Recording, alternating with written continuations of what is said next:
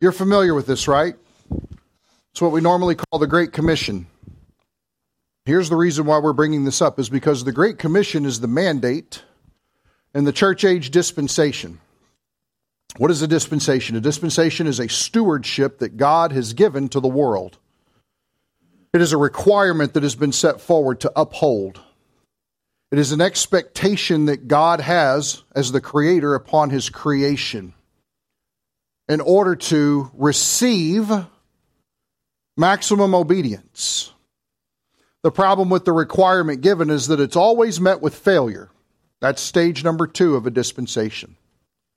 There's always some way in which the people that are required, I want to say come up short, but that almost seems like making too little of a deal about what happens. They blow it huge. Let's say it that way. And because in failing to live up to that, there now has to be judgment that comes in, because God cannot allow injustice to persist. But at the same time, in giving that judgment, he also gives grace. So here's what I'm going to do in 5 minutes is I'm going to go ahead and let you cheat for this dispensation. I'm going to give you all your answers. How's that? Wow. Okay. The dispensation of the church age. Again, why do I not like to call it the dispensation of grace? It's not that God doesn't manifest his grace in an abundant way in this time. It's just that he's been gracious all throughout every dispensation. And so what makes this unique is actually the giving of the church. And this is why as Grace Bible Church, we believe that there is a difference between God's plan for Israel and God's plan for the church. The church is something brand new that happens in Acts chapter 2. So what you have is pretty much the Old Testament ends at the cross of Jesus Christ. It doesn't end at the end of Malachi. The time of the law, the dispensation of the law, is finished at the cross. Jesus Christ has tasted death for every person. He is the end of the law for righteousness to every person who believes. And so now God is going to do something brand new in Acts chapter 2 as the dispensation of the church. But in Matthew 28, he gives marching orders to the people who are going to serve as the foundational pillars for this new dispensation, this new entity that God is going to bring forward. Notice in verse 18, and Jesus came up and spoke to them, saying, all authority has been given to me in heaven and on earth. Go, therefore, and make disciples of all the nations, baptizing them in the name of the Father and the Son and the Holy Spirit, teaching them to observe all that I commanded you. And lo, I am with you always, even to the end of the age. I'll be honest with you. We could go 3 months worth of Sundays just on these 3 verses. That's how much is in there. By the 3rd week, you would say, I'm so sick of hearing this. My question or my reply to you would be, fine, but are you doing it? That's the difference. Are we going? Are we teaching? Are we baptizing? Are we discipling? That is the mandate. That's the responsibility, the requirement that has been given to the church. Now remember, with the exception of the dispensation of the law that was for Israel only, every dispensation has worldwide implications. If our job is to go out and disciple, what do you think the worldwide applications are for that? What does that say that the requirement that God is laying before the world? They need to believe. Or y'all need to get saved. That's how we would say it. Did you guys know that Walmart actually has a shirt that says something like that? It says, y'all need Jesus in big letters. Now, you can't get it in the store, but you can get it on Walmart.com. And if Corey Clark was here today, I would have had him model it for everybody because he has one. But that's the idea. The fact is that the world needs to be saved. It needs to be reconciled.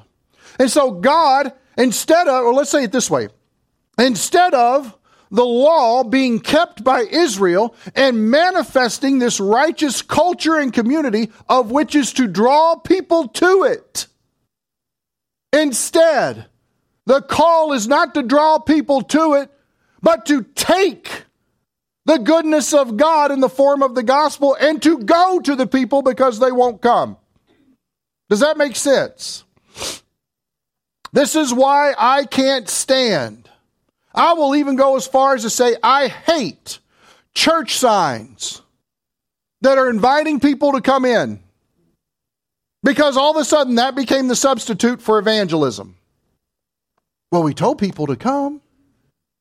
Well, how come they didn't pull over their car and stop in? Because that's not the way you reach people in this dispensation. You go to them. You work where you work.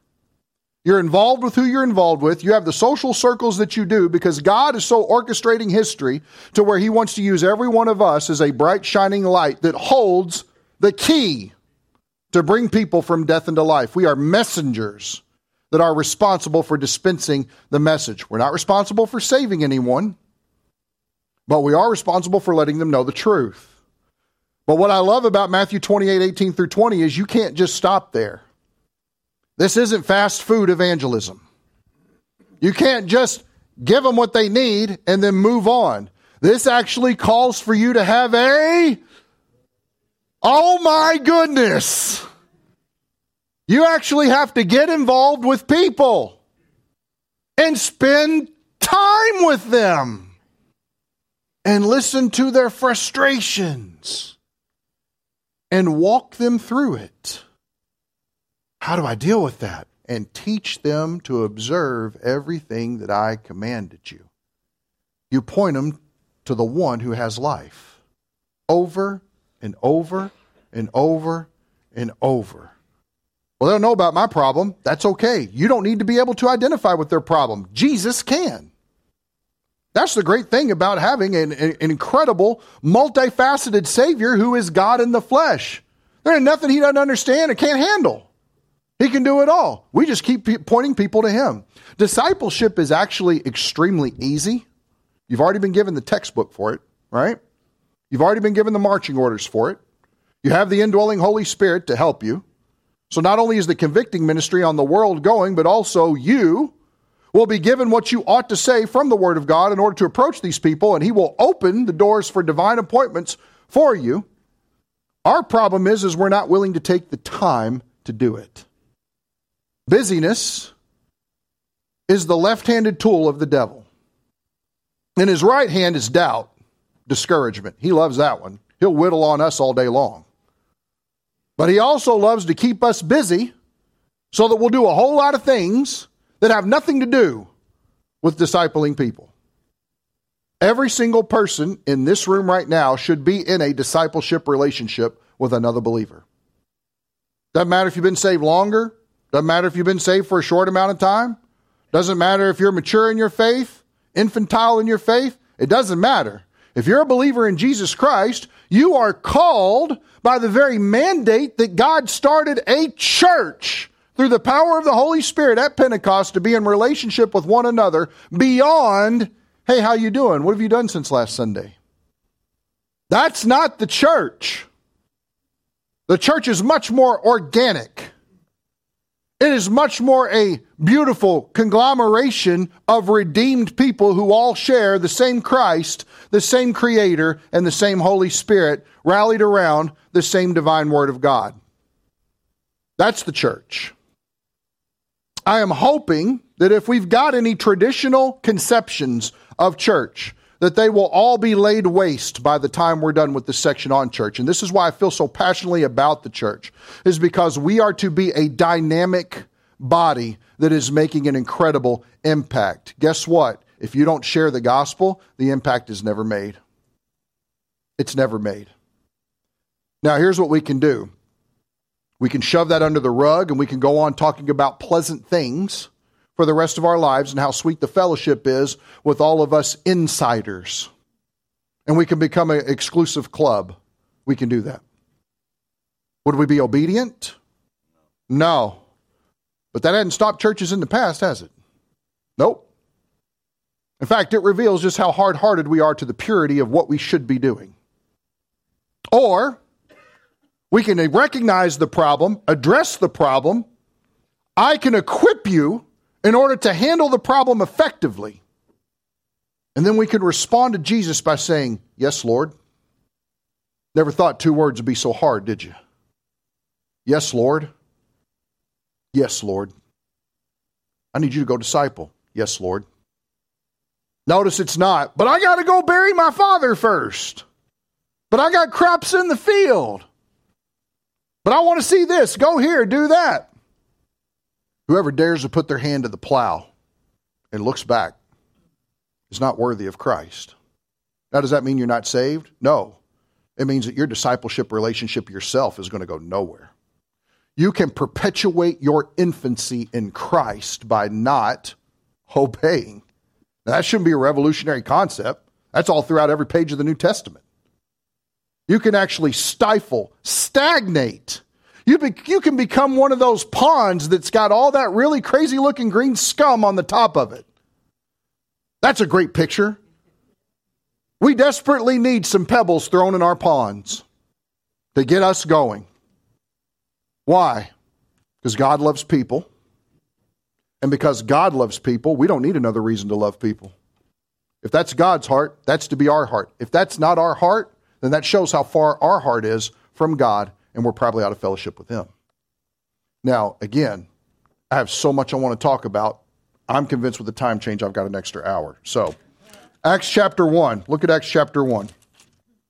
Here is a second reiteration of the mandate. I want you to start in verse 6 because of how important this is.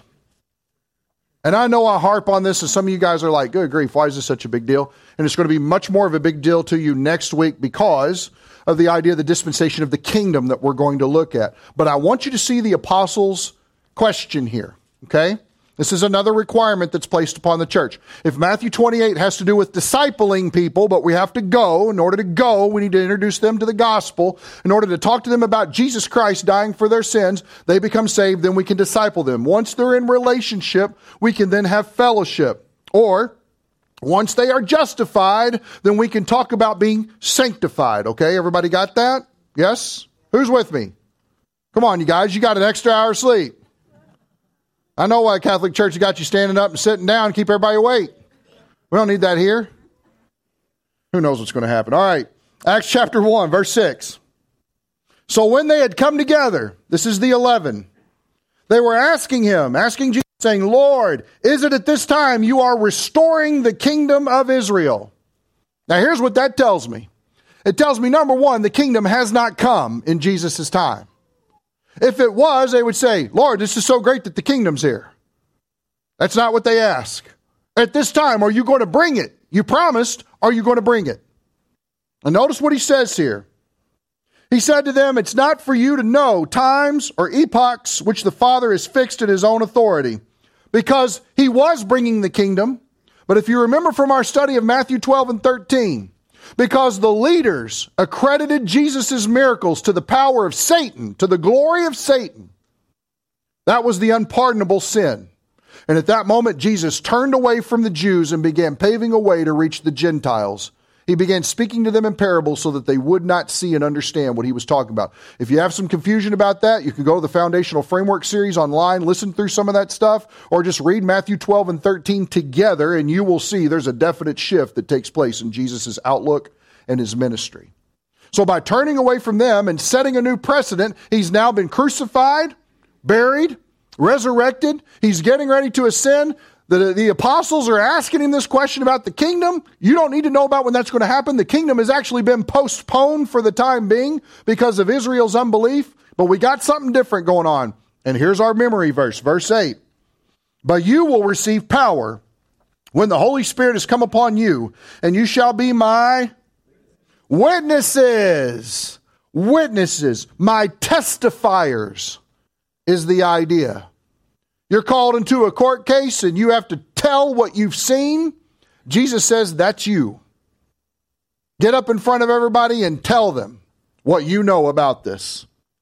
He says here, both in Jerusalem, notice, centrally located, and in Judea, the surrounding region, and Samaria, the surrounding region where you don't want to go, and even to the remotest part of the earth. Marching orders. Tell people the gospel. Tell them. Know it. Open your mouth. Tell them. Pray that the Holy Spirit would give you boldness. Pray that He would lead you. But do it. Now, there's the requirements.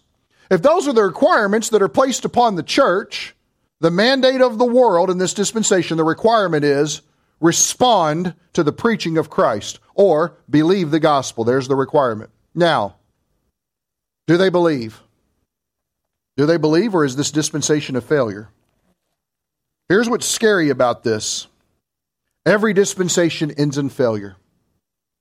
If our requirement is to evangelize, if our requirement is to disciple, and let's not leave this out. Mitch, go to the John verse, John 13. We know this one, right? This was our memory verse for a little while. A new commandment I give to you. He's talking to the 11 there. That you love one another, even as I have loved you. That you also love one another. By this, all men will know that you are my disciples if you have love for one another. One of the basic open inroads for evangelism in the gospel is the fact that we ought to be loving one another. Here's the question, do you? Our love in this place is so to radiate, and we get enough of it on us to where we carry it out into society where people want to know. We come walking around, they go, where'd that love come from? Yeah. Right? And what is that? It's because we have been experiencing such a dynamic love relationship between us. Now, I've had you do this before, and I want to do it again because it's a good, scary thing to keep you on your toes. Look around a little bit. Look around. See who's around you. Do you love that person? See, all of a sudden, this got real, preacher, you're meddling, stop it, right? It got real uncomfortable real quick. Do you love that person? It's Tom. Sue said, but it's Tom.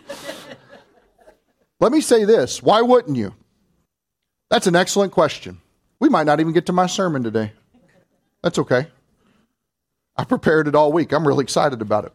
Might not ever hear it. It's okay. Why wouldn't you? That's an excellent question. Let me tell you why I wouldn't love Tom. Yeah, this is going to be a long sermon.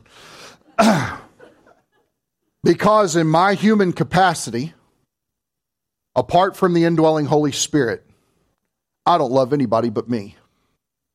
That's the reason why. See, when we talk about taking our sin seriously and recognizing what it is, oftentimes we don't do that, or we put a buffer. We're like that guy that says, Lord, I thank you so much. I'm not like this guy over here. Good grief. Have you seen this guy? You been in his yard lately? Oh my gosh. And we like to strike up comparative religion with people. Why? Because it makes us feel good. And if we're in the market of anything in this world, it's in the market of making ourselves feel good. Why? Because if we feel bad, we actually have to come to terms with things in our lives. And then if we actually take the step to try to do that, what we recognize is we're completely inadequate to address anything in our lives. And all of a sudden, we have to ask someone for help. Now, the problem in the church is that often manifests itself, and again, this is a general statement, church, not here, church, but a general statement is we often want to gossip to other people, we want to complain to other people, we want to grumble and moan about it. We all of a sudden become Israelites in the middle of the wilderness about a situation when God is available to supply for us in abundance for everything that we would need, so that we are already not lacking, we're just not getting access to what we need. But in turn, we say, no, God, you sit down. Let me do it in my flesh. Let me become a better person. I just need to learn to love this person better. That never works. It never has. Now, I was born in 1977, but I'm not so dumb as to not remember the everybody holding hands across the world, and we're all just going to have a Coke and a smile. Everybody remember that? I'd like to teach the world to sing perfect harmony. I'd like to buy the world a Coke. Stop. Soda just became your savior. Does that make sense? No, but as long as you can avoid Jesus, I'll buy into it. You see how that works? This is why everybody's into God nowadays. Because God is easy to manipulate. Not the creator God, our concept of God. Because, well, I don't have to come to here to get my definition of God. Good, because whatever God you're worshiping is not the God who wrote this. Which should make you think, if it's not the God who authored the scriptures, what God is it? Say it. Good. Remember, Satan's name is not like Voldemort. You can say it, okay? Some of you Harry Potter people get that. He's the adversary of God. He hates God. But being scared to say his name never accomplished anything. How do I know that? Because I know a Christ that already has a victory over him. There has already been a death blow to his head. And let's be honest, he's just writhing in agony, waiting to peter out. Boy, I can't wait till that happens. And it won't happen until the end of the tribulation in the millennial kingdom. That's what makes the study of the kingdom so important, is because it is the final victory over all sin. So in this church age, with an attitude of love that we are to be permeating, we are to evangelize in discipleship. Evangelize in discipleship. Here's what we don't need. We don't need more programs at all. We don't need to be doing these other certain things to just help people. We don't need to be looking to other things. Here's what bothers me, okay? Soapbox, you ready? How many times have you ever said, you know what? What I really need in my life is I need to get together with somebody. Let's do a Bible study, right? Done that? Done that, right? No? You need to do that. You need to get into a Bible study. That's discipleship. Discipleship is 2 or more people gathered around the scriptures, praying that God would lead them in the truth and studying them intelligently. Hermeneutics class starts in January. Intelligently, intelligent interpretation. But my fear is that our intentions are really good.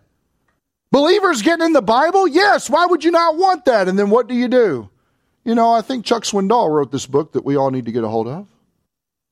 And we end up studying Chuck Swindoll's thoughts and leaving Jesus Christ on the shelf. Now, am I saying there's anything wrong with having supplemental materials that give us greater understanding from somebody that's more seasoned? No. But I'm saying if their story about their 3-year-old falling on a tricycle is the thing that made the impact on you rather than the Savior who died for your sins, then we've got heart issues that need to be repented of. That's the idea. There's a lot of ways to circumvent the main things. And if the church is doing anything but the main things, we are off course. We are wrong. There are no other responsibilities. There's nothing else that you and I need to be doing except sharing the good news and encouraging one another with the good news. That's it. And that's all. And if we do anything else, it has become the fat that has to be trimmed, that slows us down, that makes us trudging through mud when we ought to be running as the fastest runners in the marathon, running in such a way as to win the prize. Now, don't misread what I'm telling you. I'm a big believer in books. Those of you that have walked by my office can see that. Pastor Steve and I, when we talk about books, my wife is correct. We are like junkies on a binge. We are. I have this agreement with my wife. She said for the next 3 months, don't buy any books. Okay? I have until January 1st where I can buy some books. And I said, why would you do that to me? She said, I'm trying to take out the supplier because I keep feeding them into Pastor Steve. But let's be honest. I already have this book. What else do I need? You see what I'm saying? We often convince ourselves that we need that fix of something else. Do we need help understanding the Bible? Yes, we do. But is that not the reason why God gave you and I the same Holy Spirit? You know what I love about the Holy Spirit? He wrote the thing. So we have direct access to the author. We have the community of believers of which we are to be gathering together often in order for mutual encouragement so that we would know this inside and out. And here's the thing, guys. People do not change. I cannot love Tom unless this raw material is being fed into the fire of the Holy Spirit to change me from the inside out. We don't grow any other way. There is no accelerated growth. You cannot accelerate the time that's needed for Bible study. You can't. Everybody wants to cheat it. Fast way to learn your scriptures. No. Who convinced us that we need to get through this book quickly? Society probably, but I think that's also the left-handed tool of the devil. Busyness. You got other things to do. Get out there. Get out there. You got other things to do. You ever realize that you were so in a hurry to get somewhere to go that you didn't realize why you were there? It happens to me every day. It's a mess up here, I promise you. So what is the failure? The failure is the fact that the world doesn't believe. Let me just give you some verses. I'm not going to go over it because I do want to hit upon what I have prepared. Oh my gosh. That clock's wrong. Here's the failure. Let me give you some failures. Apostasy. That means falling away from the faith. That means rejecting Christ. Let me give you some failures. Apostasy. Lethargy. Or some people would say slothfulness. You just became lazy with Christ. The other one is lacking of love. If you want an example of what these are, the churches in Revelation 2 and 3, they're worth studying. There's 7 of them. And I don't think there's a symptom that goes on that Jesus doesn't diagnose in there that we are all not susceptible to very much readily now. All it takes is getting your eyes off the prize a little bit and you begin to become cold to the things of God. What is the judgment? Well, for believers, it's the judgment seat of Christ. That's 2 Corinthians 5:10. You just want to write JSOC. Or you can also spell it BEMA, Bema, the Bema. Pete's Sunday school class is all about that. The judgment seat of Christ for believers. That's when we are evaluated for how we've lived our Christian lives and whether or not we will receive rewards or experience a loss of rewards that we could have had for either faithfulness or unfaithfulness while we were here. For the world, it's tribulation. The 7-year tribulation that is spoken of in Daniel 9, 24 through 27 is God's judgment on an unbelieving world. That's why the rapture is a fact. God does not judge those who are already saved in this fashion. He removes them out of the way so that his judgment can pour out pure on people who have refused to believe the gospel. What is the grace involved? If we read the entire chapter of Revelation 7, we actually see that it's possible for people to get saved during the tribulation period. Now, let me take you to the passage that I want to share with you. Turn with me to Hebrews 10. My actual expectation was to go through Hebrews 10, verses 19 through 39. 19 through 39 is what I wanted to do. And then as I started to look at it, I'll be honest with you, I just started having a love relationship with Hebrews 10. I became so grateful in my heart for Hebrews 10 that all of a sudden I said, no, we got to do 1 through 39. We've got to look at Hebrews 1 through 39, the whole thing. We got to break it down. We got to check it out. Man, everything that it says about the blood of Jesus is so amazing. I got 7 minutes left, so we're going to cover 3 verses. Okay? But if you want to know what would be some good reading throughout the week, all of Hebrews 10. All of Hebrews 10. And if you got some questions about it, email me. My email is in the bulletin. Email me. Let me know. I will try to respond to you as quickly as I can.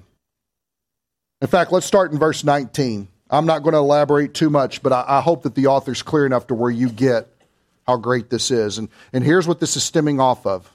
It's stemming off the idea of, with the law, the last dispensation, you had to keep coming over and over, year after year, always offering for sacrifices.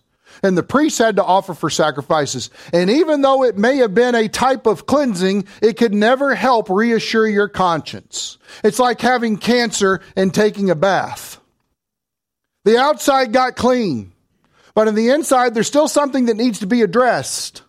And that was the situation with the sacrifices in the Old Testament. The blood of bulls and goats could never take away sin.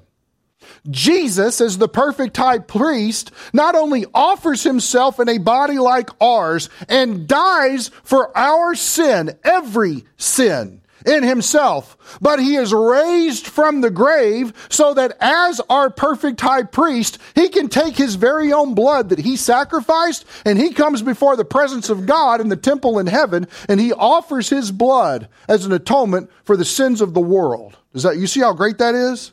And he does it once for all. After he does it, he sits down. Why? Because he's done. Some of you are saying, preacher, I can't wait till you sit down. Because when you sit down, I'll know that you're done. That's not a hard concept to get.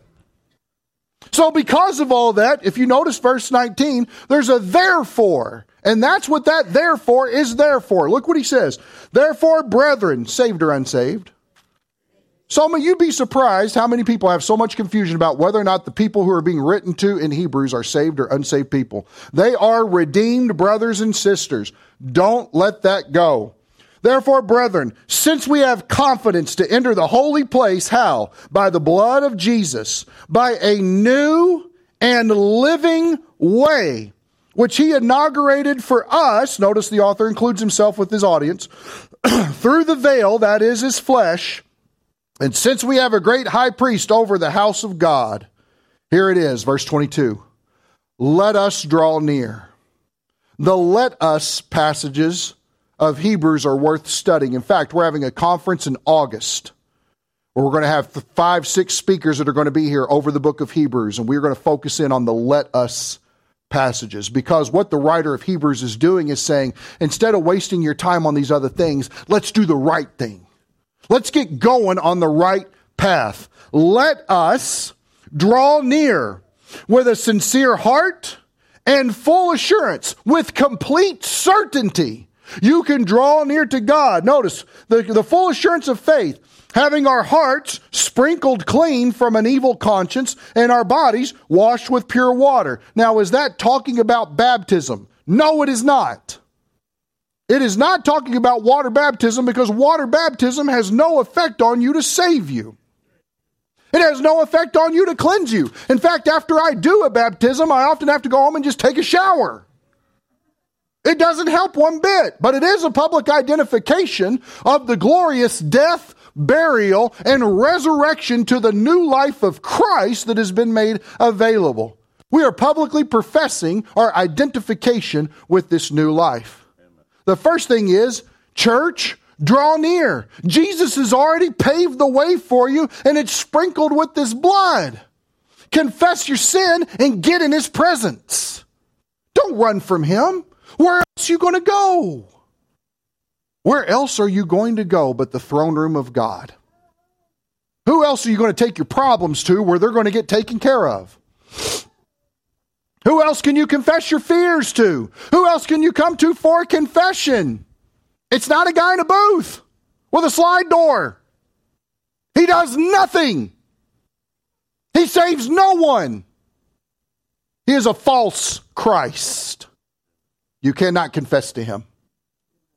He'll take your money, but all he did was leave you broke.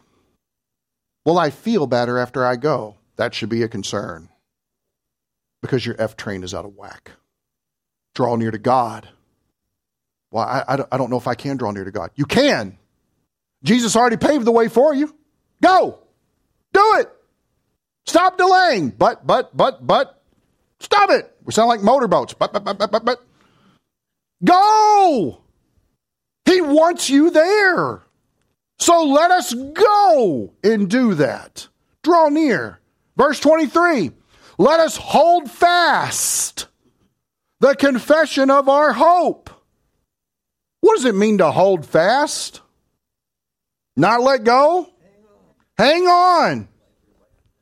Like your life, it's like when you walk out these double doors and you peer over the edge of that silver bowl and you see only one donut hole left. And what do? And it may be streaming through your fingers at that point, but you still... Or to give you a more practical illustration, it's like being in the middle of the ocean and you're getting ready to go under. And there's the life raft.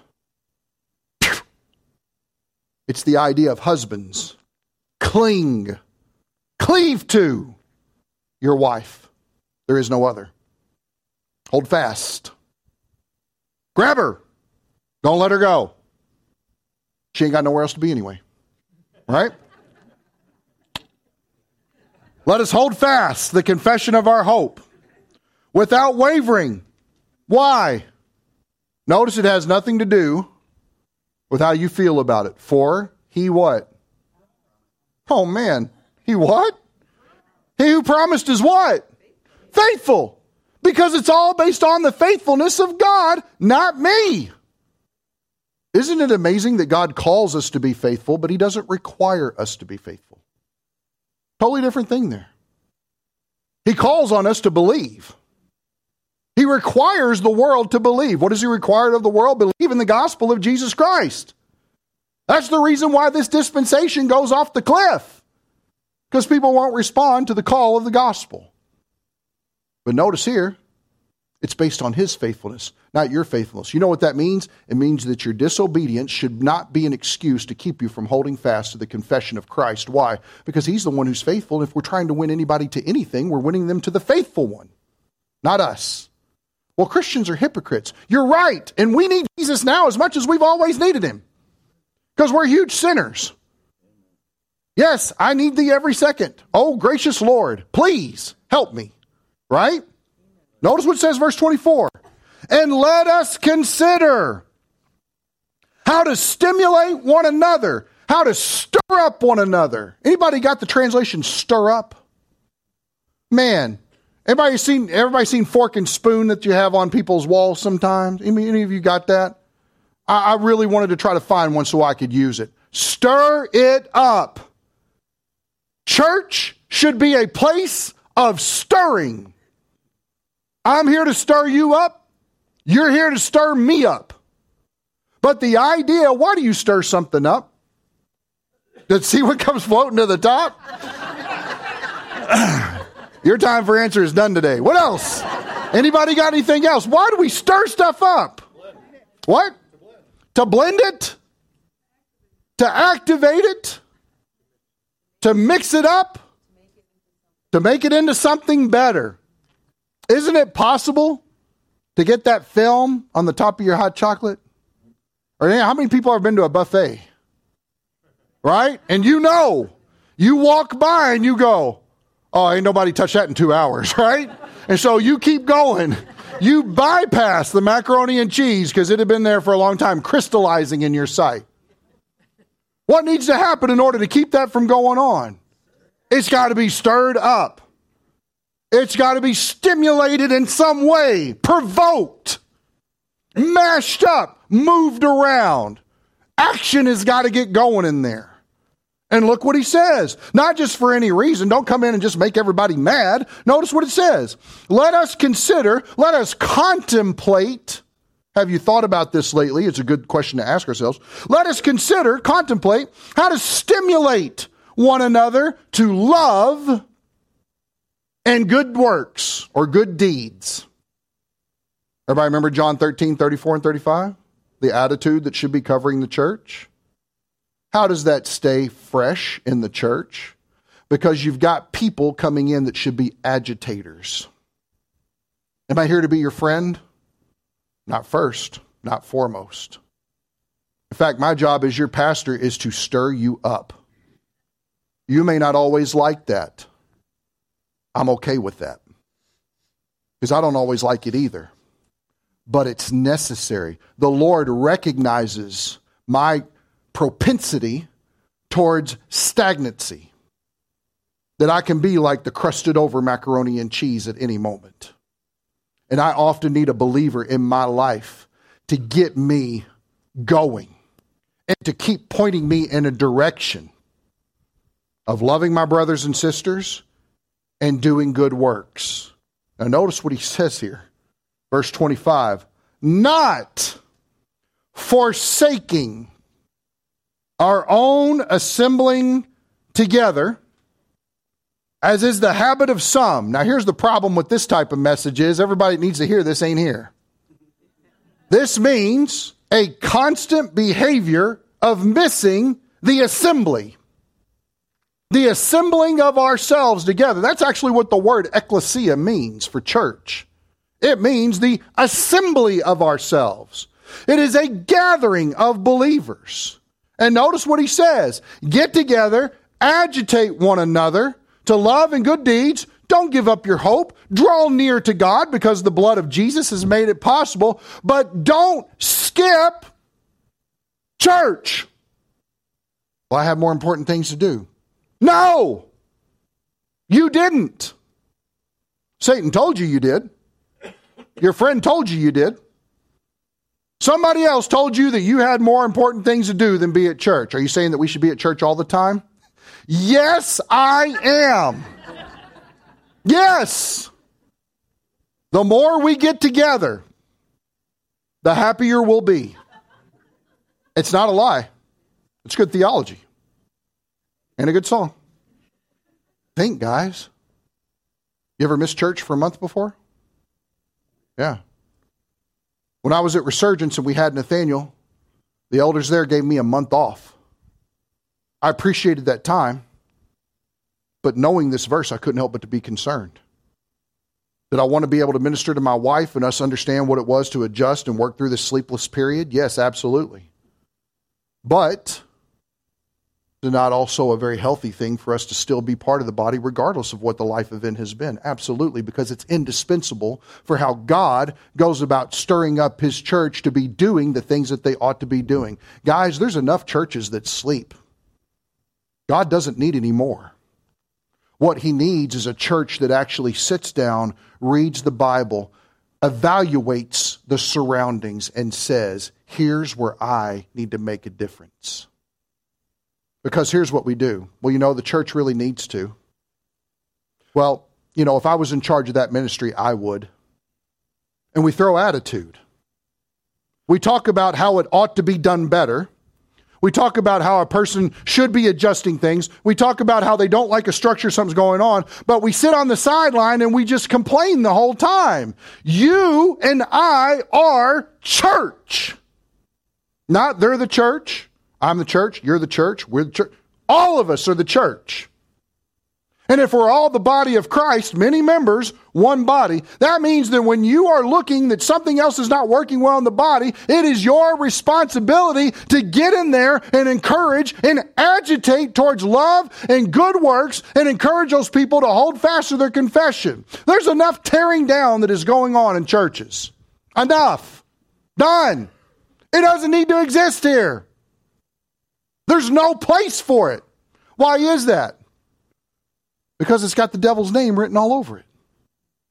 All over it. Does that mean that we don't discourage people from sin? No, of course we do. But we encourage them to a better life.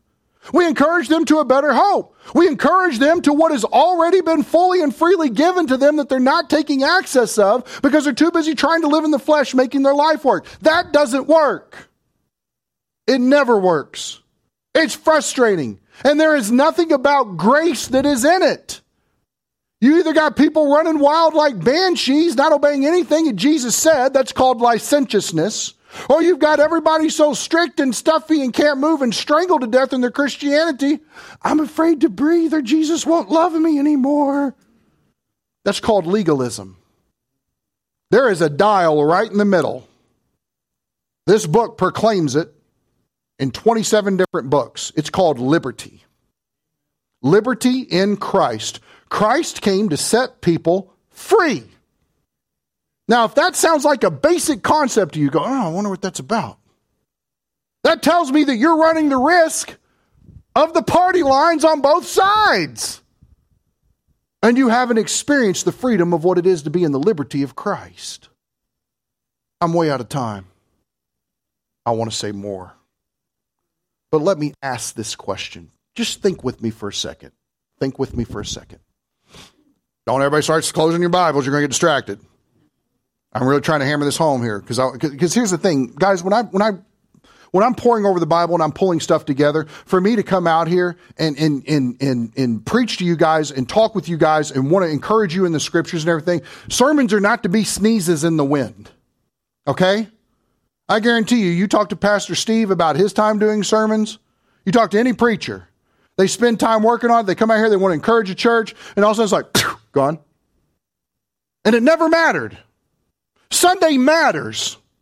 Sunday matters if for no other reason as it's the assembly of the saints.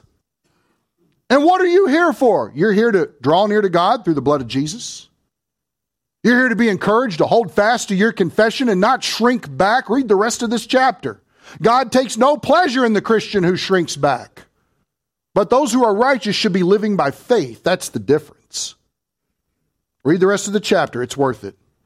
But also, you are here to agitate. You are here to stir one another up. And you may not see eye to eye on all the issues, but here's the thing. We have the same Christ, same Lord, same Spirit, same Word, same calling. We are called to witness. We are called to disciple. Stop for a second and ask yourself the question. Are you laying hold of everything that Jesus has already provided for you and called you to as part of the church? Let me ask you a much more provocative question. If you have found that your life's extracurriculars are what you're investing more of your time and attention and prayer into than the church, your priorities are wrong. Let me say it. Well, you're just saying that because you work here. No, I'm not. I do have a special interest. I am a fan. Otherwise, we wouldn't be here. Because I refuse to be a part of anything I can't believe in.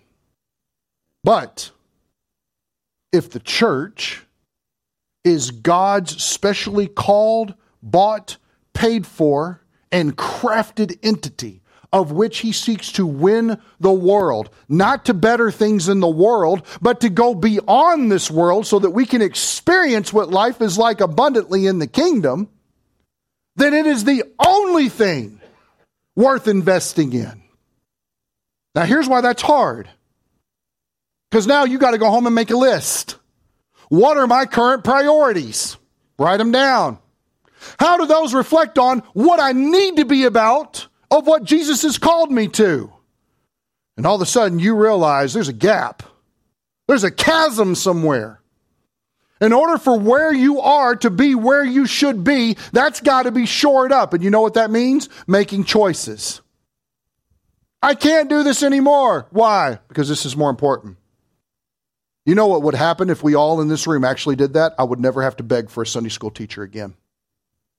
We would never have to hound people for volunteering for ministries. Our church does a pretty good job. I don't think we fit in that mold of the 20% of the church does 80% of the work.